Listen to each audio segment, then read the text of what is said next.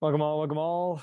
It's podcast to podcaster. We're picking each other's brains tonight, and who better than Spill Your Guts creator and indie filmmaker Kevin Lane. Welcome. Hey there, how are you? I cannot complain. I'm your host Soli, and I'll be moderating this interview. So, once again, you've been all over the map. We're here to just let you talk about some of your life story as well as give some tips and tricks on shooting the shit.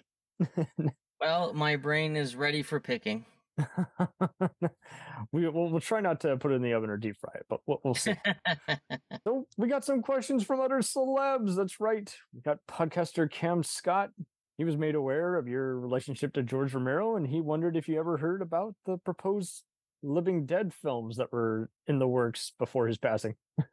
Yes, I was very aware. George had quite a few different projects. He was sort of in various stages of development or just sort of that he was picking away at before he passed away. And George was always very generous that way. He would say, yeah, I'm working on this thing. It's another zombie thing. You want to check it out? And he would give me a script and I would take it home and read it. And then he would go, now, what did you think of this part? And it was interesting to me that George, who is this, legendary, iconic filmmaker, to my mind, and I don't remember now if it was Scorsese that said it, but I remember Scorsese saying just not long before George died, pretty sure it was Scorsese, that he called George one of the last great American filmmakers because Ooh, there's something so divisibly American about George's films and what they had to say. And even though George worked with a lot of European guys,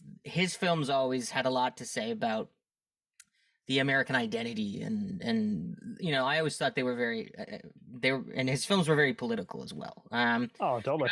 I always think it's kind of a mixed blessing on some level that George isn't around today because what's going on politically these days, he would lose his mind. Yeah.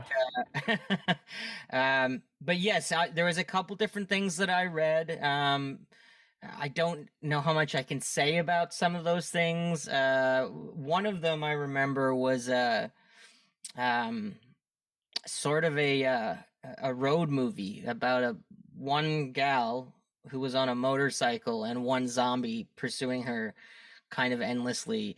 And it was them trapped in this. It was a very kind of it had a strong comedic vibe to it. There was a very unique script for George, and he was pretty excited about that.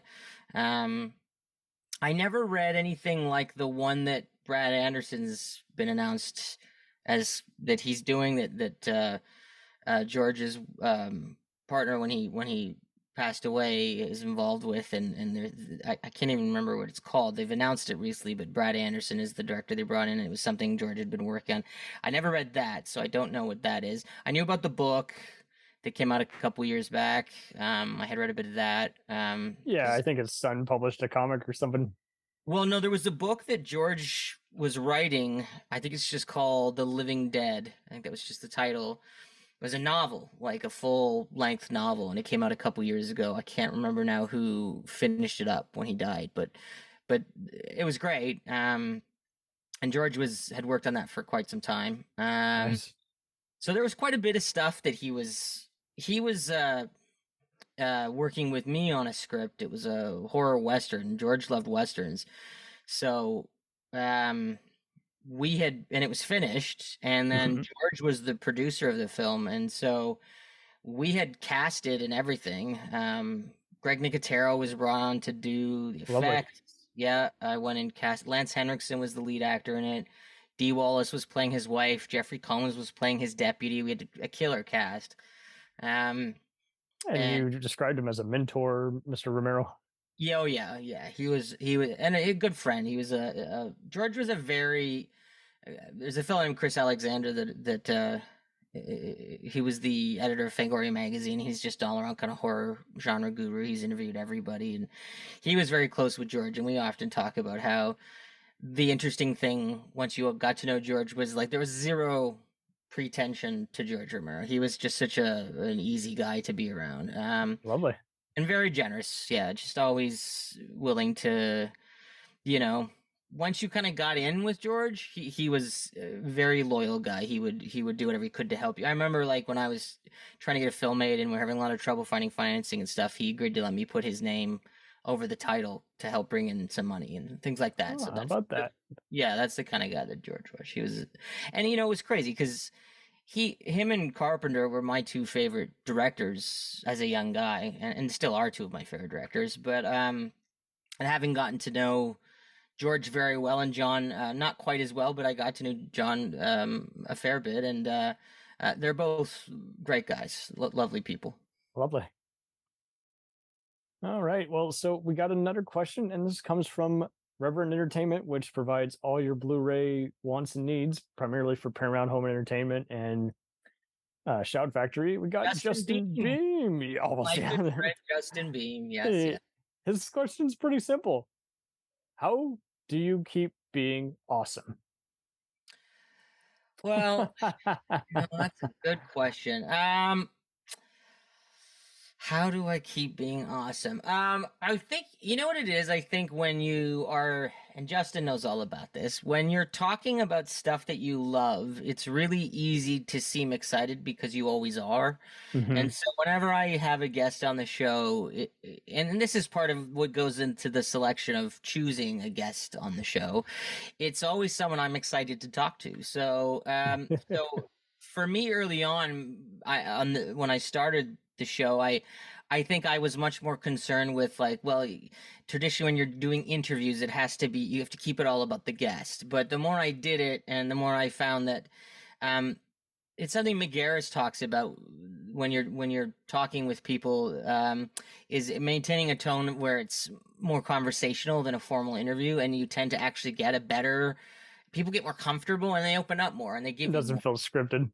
That's right. Yeah. And they don't feel On the like spot. they're, yeah, that's right. Yeah. So I think I just try to choose people that I actually really want to kind of talk to and hear their story and hear the stories of the things they've done and try to have fun with it too. I mean, it's like, one of the things I always say about horror films is like they're the most fun sets to be on because as soon as you take a bunch of people and you give them fake blood and you're staging elaborate deaths, people are immediately going to have fun. So I just try to make sure that the conversations have that tone.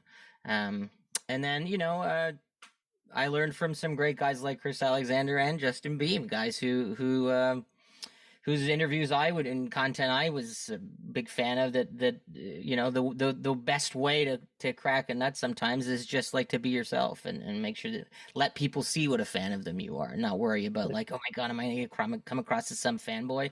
As long as you're professional, it's fine if they know that you're a fan of them. So They passed the torch in the interview section. Perfect. All right, I gotta take someone out of the oven real fast, and I'll be right back. No matter how I try to link this up, there's where are these questions coming from? I asked them on Facebook. I was just like a private message. I was like, Oh, okay. Here's some questions. I know you guys have seen or listened to these guys. What would you That's think? great. Perfect. I appreciate personally your blunt style in the interviews that you've done on Spill Your Guts podcast. But why do you think personally you're able to get all this raw emotion and uncensored answers from the people, other than the casual side of things? I think that's a funny question.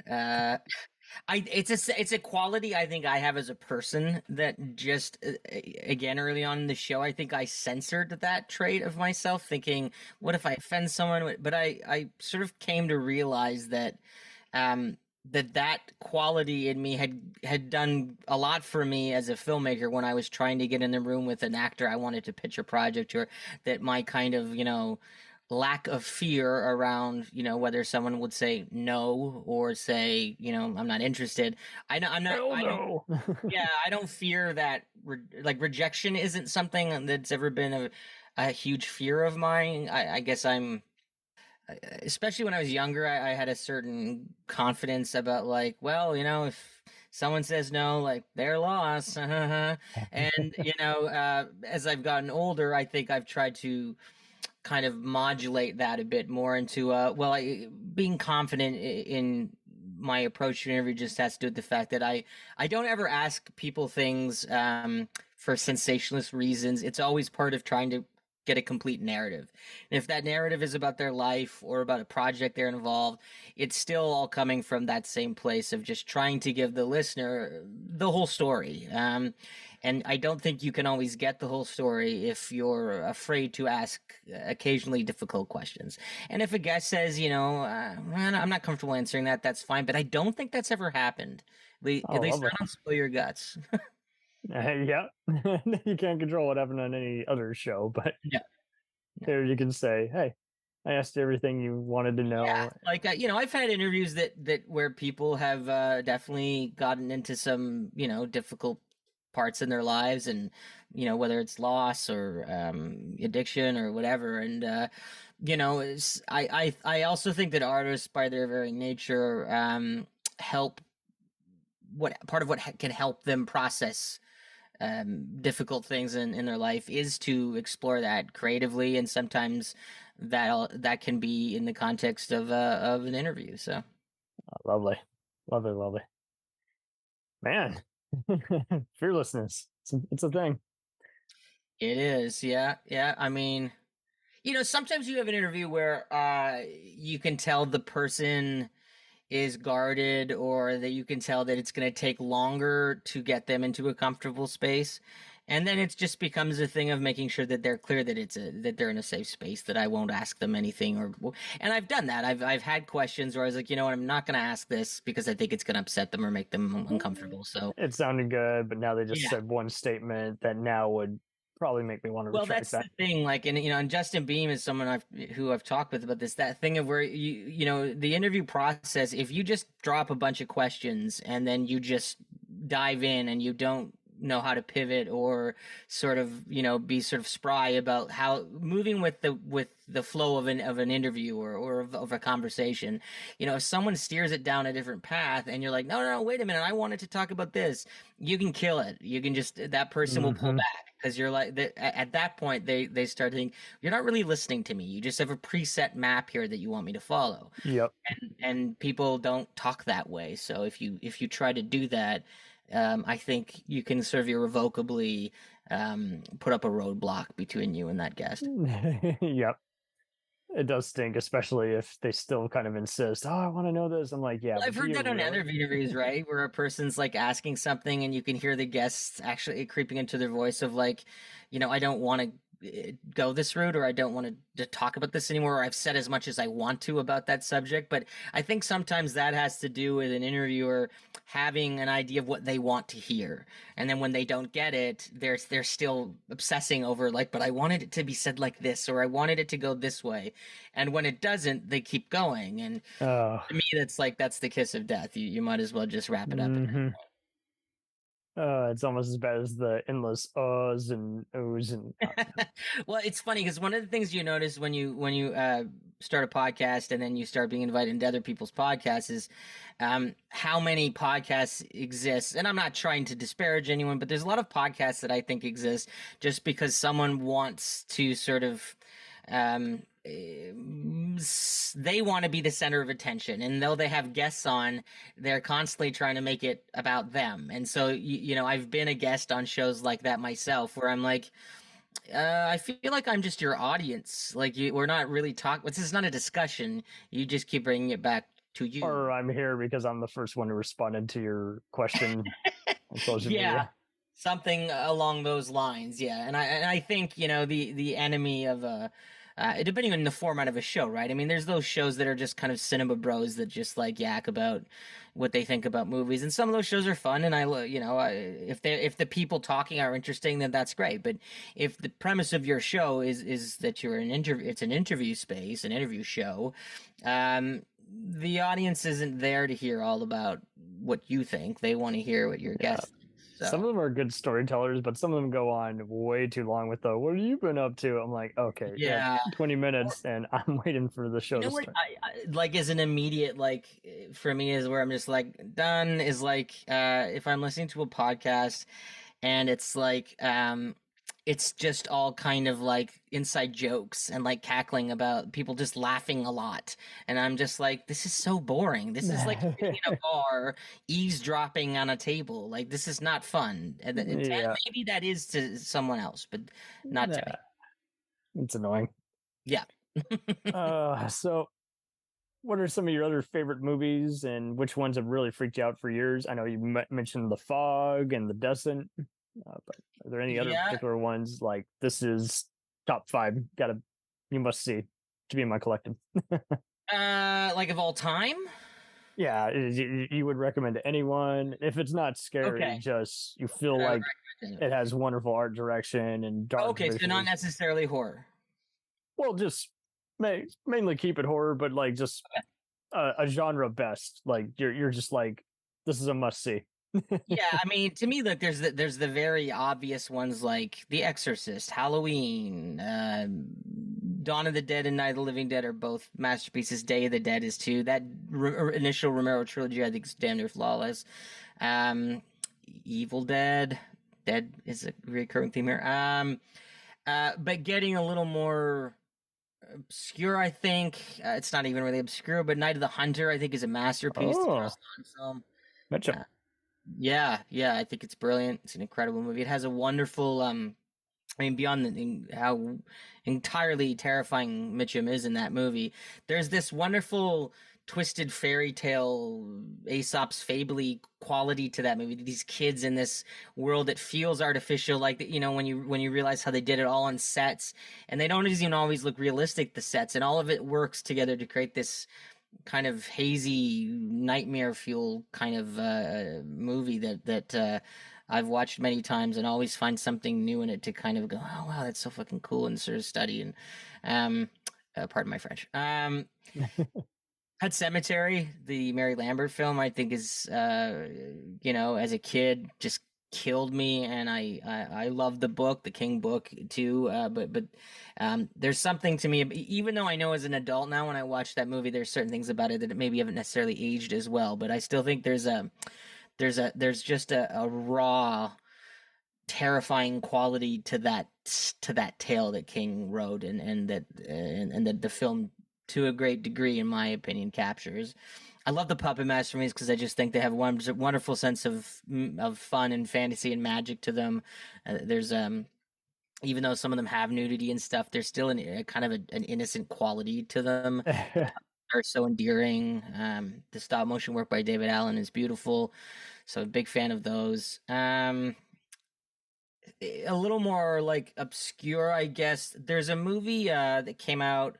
I've actually got an episode of the show. Okay, here's a little teaser for you because I have a whole episode of the show coming out about this. There's a movie that came out in 2021. I want to say it could be 22, but I think 2021 called Hunter x Hunter that starred Devon Sawa and Nick Stahl, and I can't remember the gal's name. I think I saw that posted, but I didn't know what site it was streaming on. I love that movie. I love that movie. I think it was such an unsung masterpiece of a genre film. The director Sean Linden is Oh, I did hear about it. Camille Sullivan and these other yes, Canadian actors. Yeah, I've been meaning to yeah, watch it. incredible. It's really brilliant film. It's actually scary. It's really smart. Gets under your skin. Beautifully directed and acted. Devon Sawa to me is like one of the great genre actors we've got. I love him. I think he's fantastic. Mm-hmm. So that's a movie that's really stuck to me. And then this year I loved Cobweb. I thought it was great, full on, like just pure horror at its best. I liked The Last Voyage of the Demeter. I thought that was great. Good. I was one of those movies I was like, I didn't think I really could find Dracula unnerving at this point, but that movie Yeah. managed it. So that's a Good. more modern one that I'm a bit, and Jaws. Can't forget Jaws. Perfect. Psycho, another one. Oh man, see, you get me going, you're in trouble. Psycho is a movie I've seen like 100 times, and I'm still always just like blown away by the craftsmanship of that film. Lovely. Silence of the Lambs. Oh, there you go. Yeah. Circling around and Anthony Hopkins in Silence of the Lambs and Jodie Foster is just like two of the great performances of all time in my books. lovely. So then, uh, going back on, how did you have a big uh, stage career? I wouldn't say it was big. But um, it was very formative for me. I started out wanting to be an actor, and the only way I could sort of think to kind of try that out and see if that's something I could really connect to was to do it on stage. So I started doing plays as a kid, just local theater stuff. And then in high school, I started to write and direct plays at my high school. But they started to get very serious, and I started to get very serious about them, and tackling difficult subject matter, and I did one in particular that became sort of a weird thing because it became so popular where in the town that I grew up in, a place called Mississauga, that we ended up having to do multiple runs of the show because people kept coming to see it, and it was a high school play. And it was a play that I wrote and directed that was about a jazz station through the decades, sort of dealing with race and racism and privilege, and this wealthy son of a politician who kept trying to shut down this jazz station for a variety of reasons, and I played the kind of evil politician's son. Um, so stuff like that, where I learned, the basics of directing, even if it was on stage. It's how to talk to actors. I learned, when it came to writing, kind of a better sense of what works and what doesn't in terms of internalizing certain things and what things need to be said out loud. And They don't tell uh, you how to direct, you don't tell them how to act, but you give yeah, suggestions. that's right. And that's where I also came to realize that I actually wanted to be a director and not an actor, because I kept every time I was on stage, I felt like the perspective was wrong. I was like, I want to be outside of the story, and now I'm in it, and I don't. This isn't where I want to be. I want to be. I want to put the pieces in motion and watch them go. And when you're in the thing, you're not doing that. So, No. um, but that also cemented to me that I wanted to make films. So I directed my first film when I was the first year out of high school. It was terrible. But I rented lights and I had a crew, and I just experimented, and it was a kind of a religious horror film, like an Omen kind of movie called The Revelation. Ridiculously ambitious, terrible, terrible movie. Like no one will ever see it. I've made sure of that. But you do stuff like that early on to learn, because I had friends who went to film school, and I didn't want to do that. I didn't. I'm not really a person who ever did so well in a classroom environment. I needed to um, try things and experiment and just fail and then go, oh, okay, that doesn't work. And I made a short when I was in my early 20s that did well. I actually got a distributor out of out of LA. I took it to the American film market. Short films never get distribution. This one did, and I actually made money off of it, which was very not typical of a short film. And it was Right? like, yeah, it was like a ghost movie. It was called The Somnambulist. And that's kind of when I kind of started to realize how distribution worked, and around that time I started getting into a relationship with Anchor Bay. They no longer exist, but they used to put out a lot of the great horror content. Um, and that's sort of how my career in film began, was just by just like picking up. And I had a great mentor, a guy named Greg Williams, who worked at a company called William F. White, which is where everyone in Toronto rents their lighting and grip from. So he got me on sets, and I got to hang out with Gus Van Zandt and some big people and pick their Oh, brain. damn.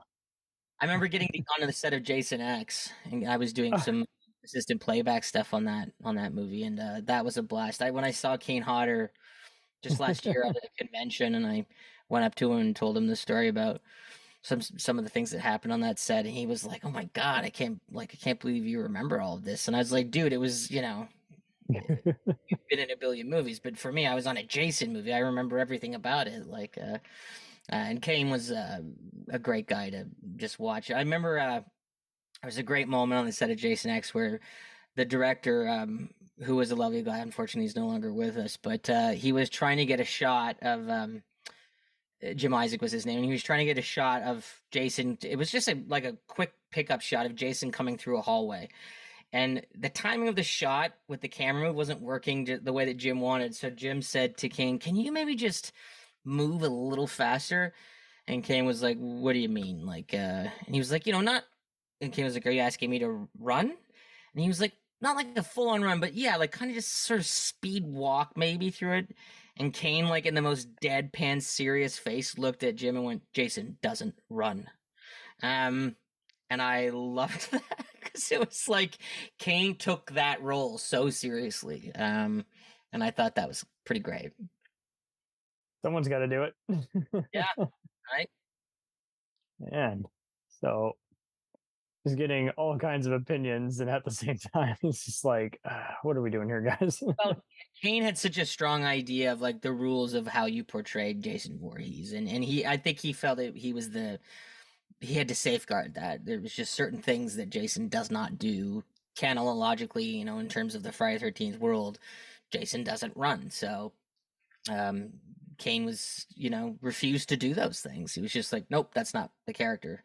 Robert Englund, all the great guys like that Bruce Campbell, like they all have sort of stories of like, for Bruce, it was like most of the time he was working with Raimi, and so they both understood the rules of that character. But I think for Robert and Kane, it was like they had a different director most of the time, and so as a they were the consistent thing, not the filmmaker. So we'll return after these messages. Hey, it's Brent Pope, the host of Breakfast with Brent Pope. You've seen me on some of your favorite TV shows saying things like, "Give it up, Jimmy. You got to sink this putt to win." On Breakfast with Brent Pope, I sit down with guests from the entertainment world, and we do it all over breakfast. Or should I say Brentfast? Every week on Brentfast, you get inside Hollywood info and tips, great breakfast recs and booty debates. Most of all, you get the most delightful 30 minutes of your week. So dig in. It's Brentfast time. Listen at Brentfast.com, Apple Podcasts, or wherever fine podcasts are found. Do you ever find yourself thinking about who would win in a fight between Goku and Superman? Hi, I'm James Gavsey, and on the Who Would Win show, me and my co-host Ray ignore anything important happening in the outside world and debate fictional battles between characters from comics, movies, and video games. We got a new show every week, and almost always am I the winner. Yeah, not true, Ray. In the past, we've discussed such matches as Captain America versus Darth Vader, Solid Snake versus the Iron Giant, classic matchups like RoboCop versus Terminator, and even the Muppets versus Sesame Street. That one was crazy. So if you're a fan of geek culture and love a spirited debate, check out the Who Would Win show wherever you get your podcasts, or check us out at whowouldwinshow.com. Zoinks. And how did you get to know Stuart Gordon again? I know he was a playwright, but was it on the theater scene or elsewhere? No, I got to know Stuart. That's a funny story. Stuart was a director that I was Reanimator was a movie I saw at a pretty young age that I just adored. I thought it had this incredible alchemy of humor and horror and just the right doses that's I find so impossibly difficult to pull off, and Stuart did it. And then as I got more into the Stuart Gordon universe and saw his films and just loved them all, he became someone I was a huge fan of. So when I was going out to LA for a business trip, I was like, I want to try and see. The way I got to meet most of the people that I met that were well-known people was I would just sort of find some way to track them down and contact them and say, hey, I'm working on this or that, and I would love to pick your brain about it. And the thing about that was that most of the time they would say, sure. I guess it was just like if you could get a hold of them. And the weird thing was Stuart had his own personal email listed on IMDb at that time. I was like, it can't really be him. This is probably bullshit or whatever. But I emailed him, and he got back to me and said, sure, why don't we meet up when you're in LA? So I remember me and my producing partner went and met with him at his office. And sure enough, it was really Stuart Gordon. And he put me through like a test. He said something about, I don't remember what we were talking about Christopher Walken. Christopher Walken came up somehow. And my producing partner goes, oh, Kevin does a really good Christopher Walken. And Stuart turns to me and goes, do it. And I was like, Oh no. I was like, I'm way too nervous to start doing a Christopher Walken impression for you. And this is before the cowbell shit, and everybody was doing a Walken impression. I think the only person who was doing it at that time was like, I don't know, who was it who did on SNL in those early days? Anyway, uh, so I finally like got coaxed into doing it for him, and he kind of sat back and he was like, "Yeah, that is good," and it kind of broke the ice, and I gave him a script on the thing I was working on, so would love to know what you think. And he a few days later he called me and said, "Let's grab a coffee and I'll tell you what I think." And he didn't like it, and he went through why, and it was really helpful, and it was kind of the beginning of a friendship, because after that he ended up helping me on a few. His wife, Carolyn Gordon, was my did all the craft service for me on several projects I'd Oh shot shit. in Hollywood, and his AD, Scott Senechill, brilliant AD, became my AD on several things I did in Los Angeles. So, Hey, yeah, payoff. yeah, Stuart was a really, really lovely, great guy with a wonderful sense of humor. Really, he loved to just chat movies and talk about old horror films and Vincent Price movies and stuff. And then we talked about theater and we talked about book. He was just a really fun, kind of giddy person when it came to film and just the things that interested him. He was Lovely. a great guy. How about it? It's not every day you can say that. And No, it was cool, and like I got to meet people like Jeff Combs, who became a friend and stuff through Stewart, and I remember going to an event with Stewart and Jeffrey Combs and Toby Hooper. Joe Dante was there. It was for a screening of a movie William Malone did, and like all these, it was like a horror boys club. Like all of the guys were there, and I got to just like go and hang out with them and just get to know them all. And Toby was the first time I met Toby, and he was just he's a teddy bear. He was the nicest guy. Now, unfortunately, not all those guys are with us anymore, but it was a good time in my life in terms of having great mentors around me and getting to meet some of my sort of genre heroes. that's lovely. And uh, when you write, when you start taking notes, pretty much, what do you recommend for filmmakers who are kind of in that zone now? Like, how do you spread out, taking notes versus listening and learning? Do you mean when you're writing a screenplay? That, or they're helping you on set, and sometimes they give you that special advice, and you're like, shit, I just forgot what they were saying.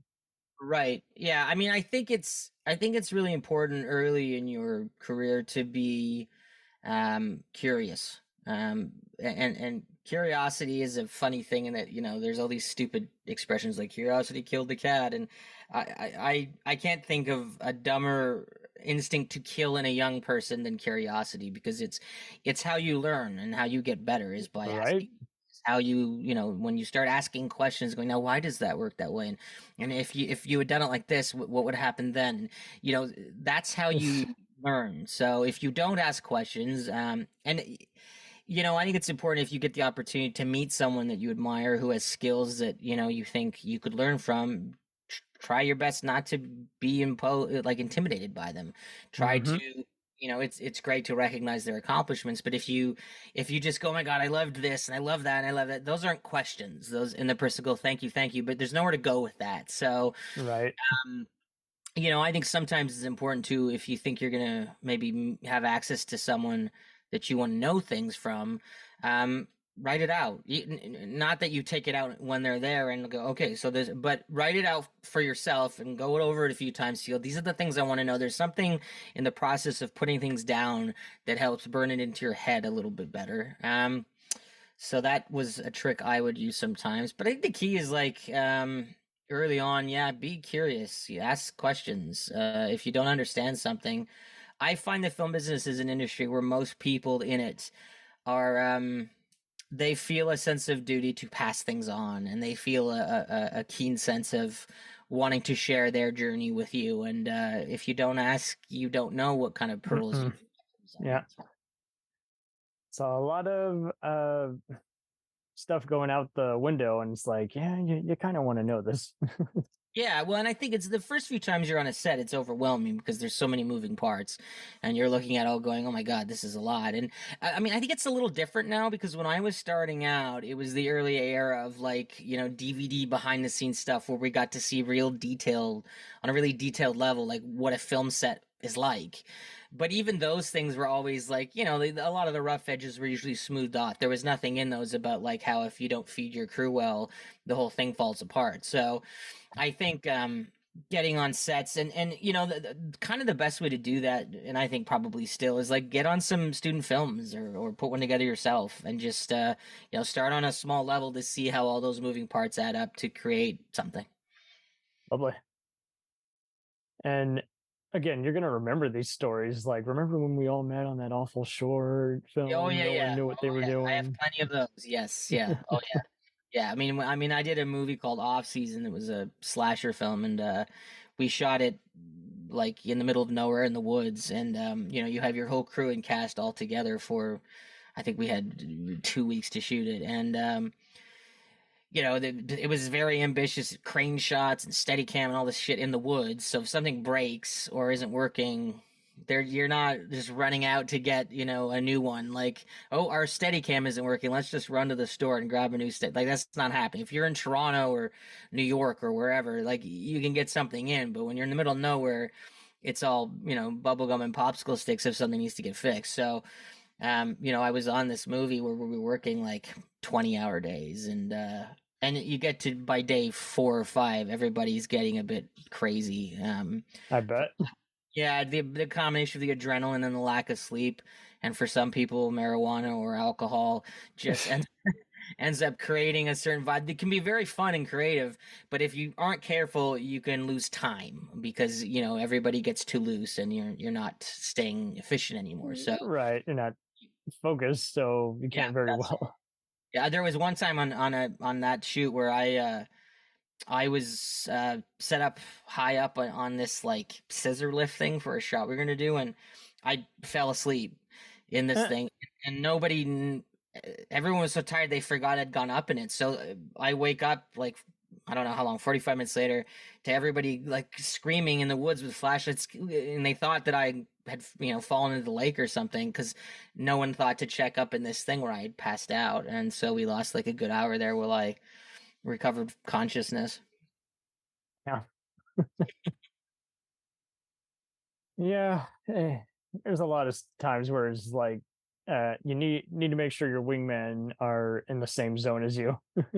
Yeah, your AD is really important. Your DP, your cinematographer is really your right hand when you're shooting a film.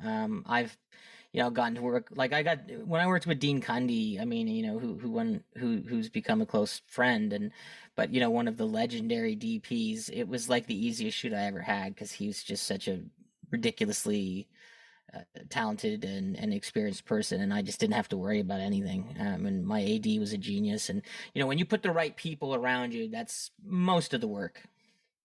Right? No needing to remember. It's all there. Well, I remember like when I was shooting with Dean, and like you're familiar with Dean Cundy's work. Yes, I Yeah. love that cinematographer. Yeah. Yeah, he's amazing. And I remember we were shooting a project called Lineage, and there was a shot we had with William Sadler, the great character actor William Sadler, and there was something about Dean set up the shot, and it was supposed to be this kind of hazy, misty shot where it was supposed to feel very nostalgic, and it was supposed to feel very kind of like it was maybe a dream or a memory. And so we had all these ideas about how we were going to accomplish that, and we get ready, and Dean and I look at the monitor, and Dean sort of looked and said, "Well, what do you think?" And I was like, "It looks amazing, Dean," because it did. And Dean was like, "No, no, something's missing." And I was like, "That's great." And so he jumps off because he was sitting on the dolly, and he jumps off and he runs over and he says, "Give me this, give me that." He's talking to his crew, and all of a sudden he puts up this little like, kind of gauzy piece of material over one of the lights, and it casts this kind of hazy ripple over one wall, and it transformed the whole shot.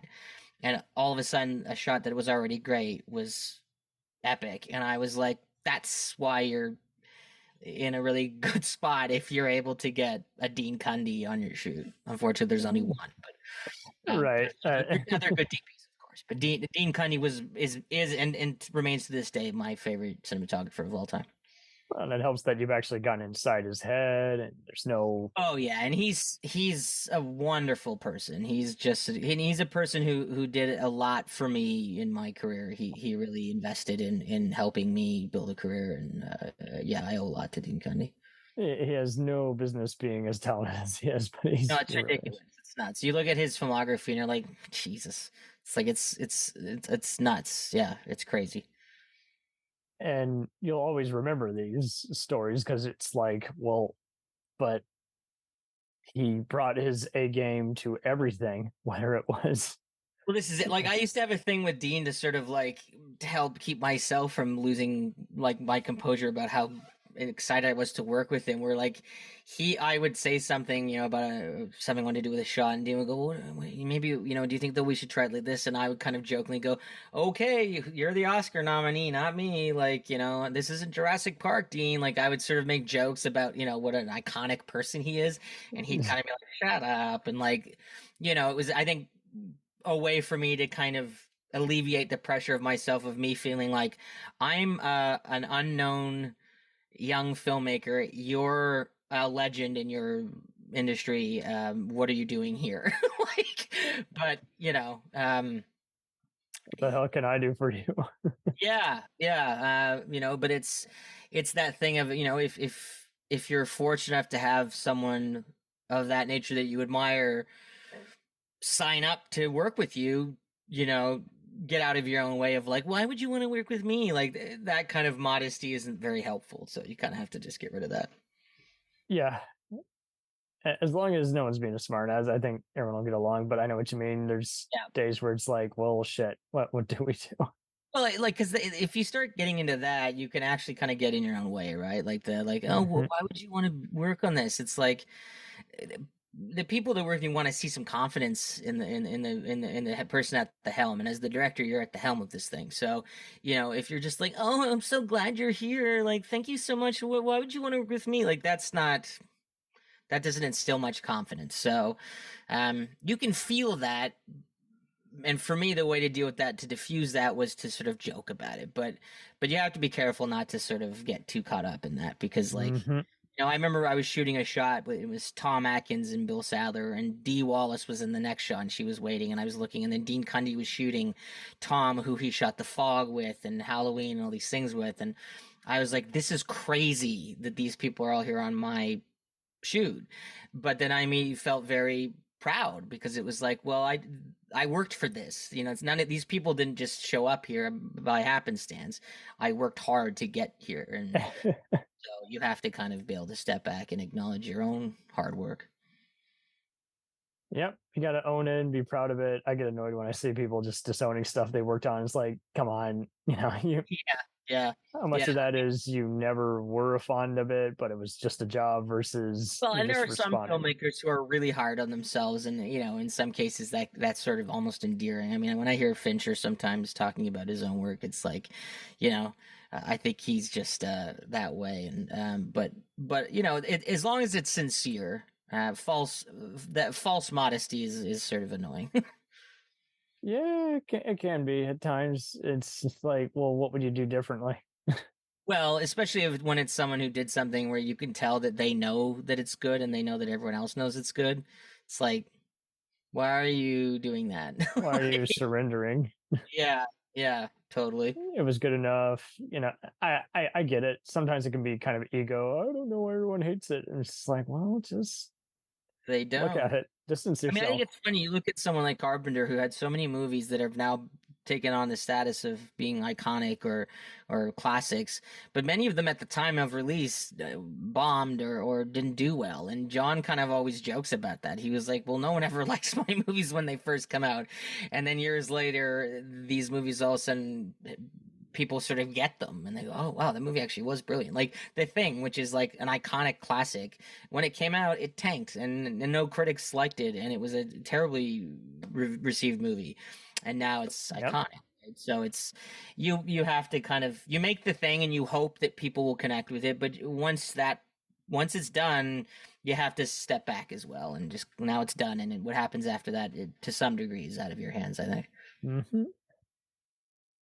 There's no point in trying to predict it either. It's like, well, No, I mean that happens all the time. You hear about some movie and everyone's going, "Oh, that's going to be a huge hit," and then it's not. So it's I remember before it was released that new Flash movie this summer. Like, this is the best superhero movie yet, and all this stuff, and then it tanked. It died a horrible death. So it's like it's really and no, and on the same token, like who predicted that Barbie was going to be like this breakaway runaway train of success that it was? So it's really impossible to know this stuff. It's like if everyone who thinks they know anything doesn't know anything. So you kind of also have to, I used to laugh because Romero would sort of joke about how when he would deal with studio execs, how he would sort of, I think George had a very difficult time cooperating with studio execs because they ask ridiculous compromises of filmmakers just to prove that they're the boss, and George was not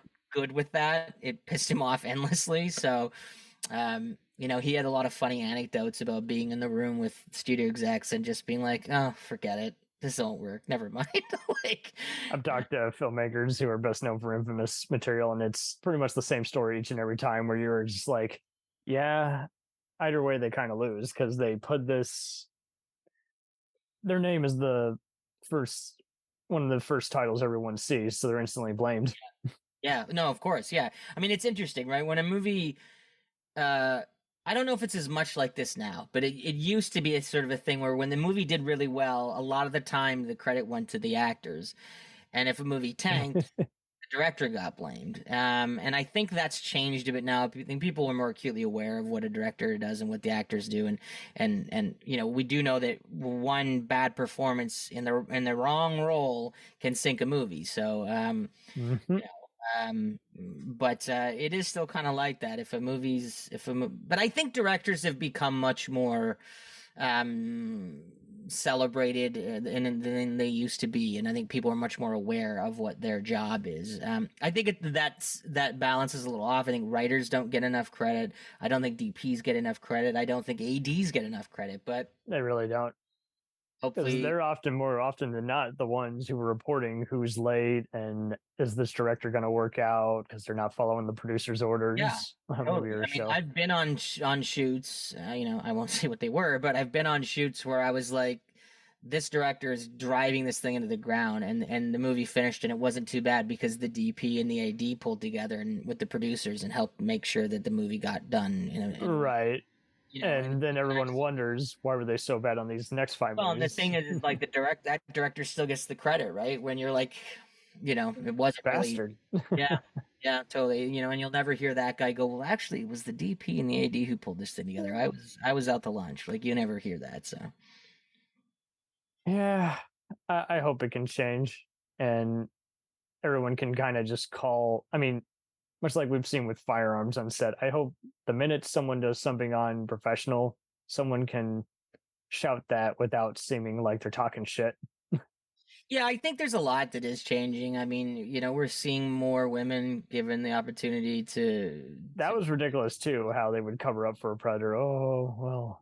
Well, that, and I just think also just the lack there. I mean, there's so many great female filmmakers that weren't given opportunities because it was such a boys' club, and I think there's still work to do there. But I do think that it is changing, and I think that's very exciting. I think it's great to have different voices, whether that's race or gender or whatever. I think film should be this potpourri of different voices, and if all the voices are the same type of person, that's pretty friggin' boring.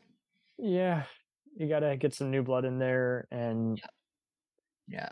If we're gonna add some social and political commentary, you got to remind everyone that's part of the story. We're not trying to be heavy-handed.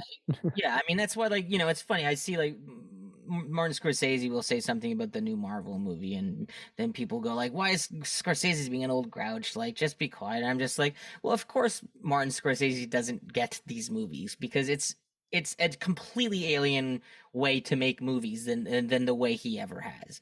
He didn't come up he came up in the time of like avant-garde, like very real, like New York cinema and stuff, not this, Well, and on your earlier point, it's really ridiculous because those are perfect examples of made by committee movies, like the 100%. director attached I'm to not it. a superhero movie guy. Like my favorite Not a- super movies are like the Burton ones, where it's like they're wonderfully Burton-esque superhero movies. Like I always loved in Batman Returns that he just made up a villain with the walk-in character. There you go. Were you They ever would into never. Blade? Yeah, when Blade was great. Like but I don't think they would ever let a director of a Marvel movie now just create a bad guy. He'd have to That's be. why Scott Derrickson left. He was like, Yeah. I think it was Edgar Wright who said that he was interested in making a Marvel movie, but they weren't interested in making an Edgar Wright movie. And I was like, that's the problem there, to me at least. oh, totally. I'm sure you might have heard of some of the key Jim Henson puppeteers who left the company recently just because Disney was pretty much giving them a duly noted. And it's like, but that goes for anybody. The minute you are just being told, hey, I mean, I was devastated when not only the day Stan Winston passed away, but when Rick Baker retired. Yeah. Oh yeah, man. So Rick Baker's retirement was like, oh, Legends, you're telling me no one had his back? Well, it's just crazy, right? Because and again, these are guys who came from a very tactile type of filmmaking, where a lot of it was really kind of, that they made that stuff. It wasn't like just all sort of put together by 30 people. And they're nice guys, so you can't say they're ego-headed or not saying the right thing at the right. I've never met a guy that worked in the effects side of things that wasn't cool. They're always the coolest guys. Greg Nicotero was like the fucking sorry. Savini was very rude to me at a convention. On this, by the way, I don't even know. He was rude to you? Oh yeah. I had heard that he's nice to women, but is very disinterested. And I was one of those where I'm like, I kind of want my $40 back.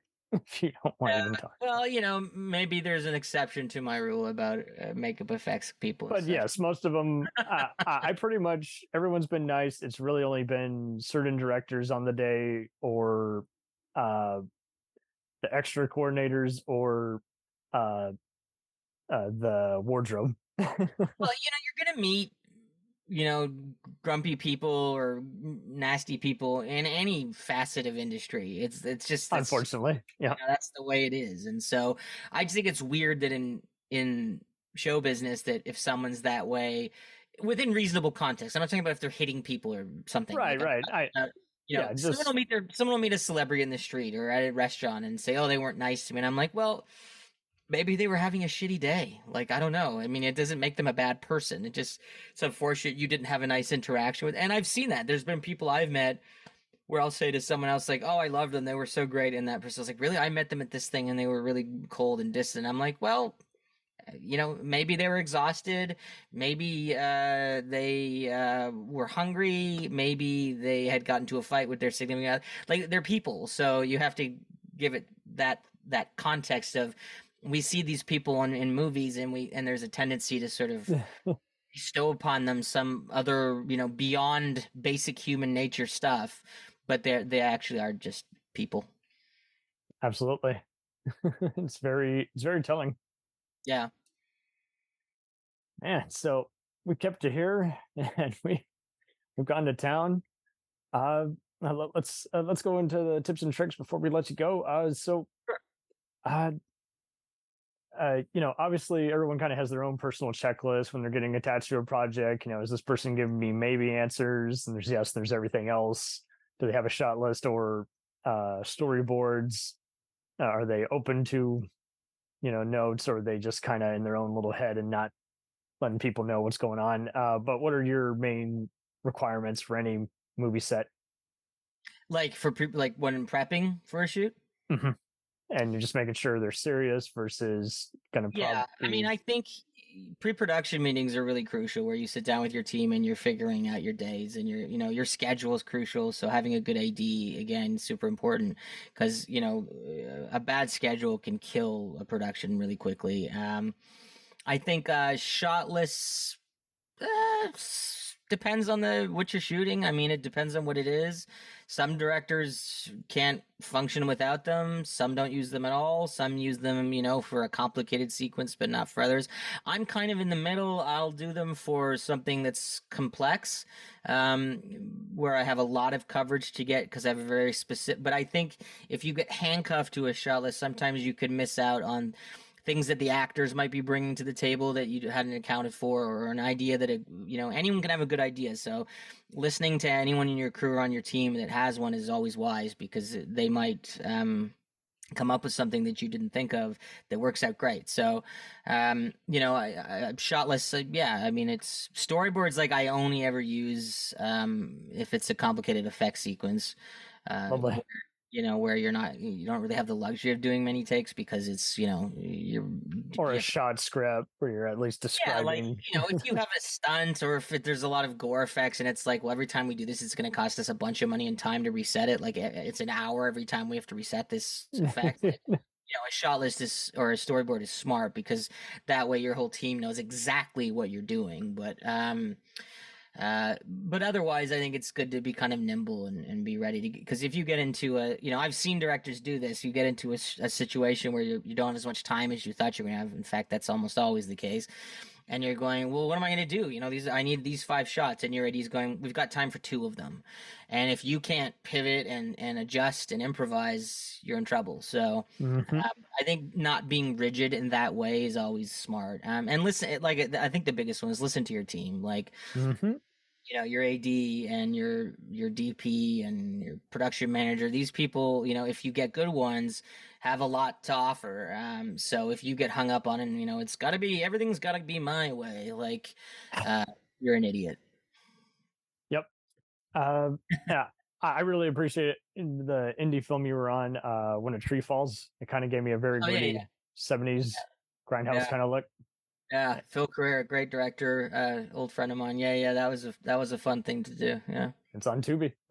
It is. Yeah, that's right. Yeah. That was a fun show. It was. I remember they called me. I had shot that opening sequence that you saw me in the beginning of the movie, where I play a really horrible guy, and they wanted to bring me back to do. They wanted to show my character's death, because in that movie I die off screen, and so they decided, well, I think the audience is gonna hate this guy so much, we need to see him get killed. But I had already flown out to LA, where I was living at that time, and this movie was shot here in Canada. And they said, we need you to come back. We want to show this. And I was like, well, how do you want to do it? And they're like, we're gonna have this thing where you're gonna be hanging from a tree, and I was like, nope. And the director was like, what? Why? And I was like, I know how miserable and uncomfortable that will be physically. I don't want to do it.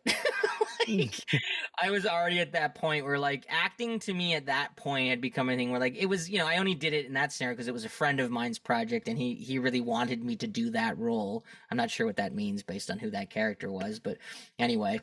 There was plenty of other off-screen deaths, so it really wouldn't have been needed. Yeah, and it was just the thing where I was like, I'm not going to fly back from LA to, like, sit in because it was like winter, and I was like, this is going to be so unpleasant, and I was just like, I don't want to do it.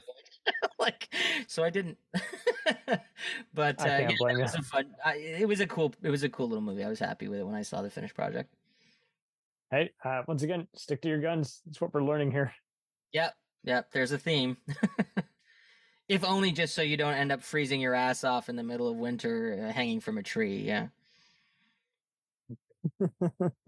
Big ass tree. Yeah, don't want that. All right. So once again, it was a delight here. And you be safe out there. Thank you so much, man. This was a lot of fun. Appreciate it. Godspeed. You good. Bye-bye.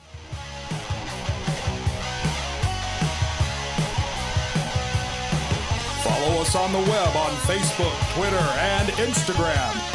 The podcast is available on Podbean, Spotify, iHeartRadio, Anchor, Apple, and anywhere else podcasts are available. Feel free to review our show and leave comments on any of those sites. Thanks a million for listening. It's a jacked up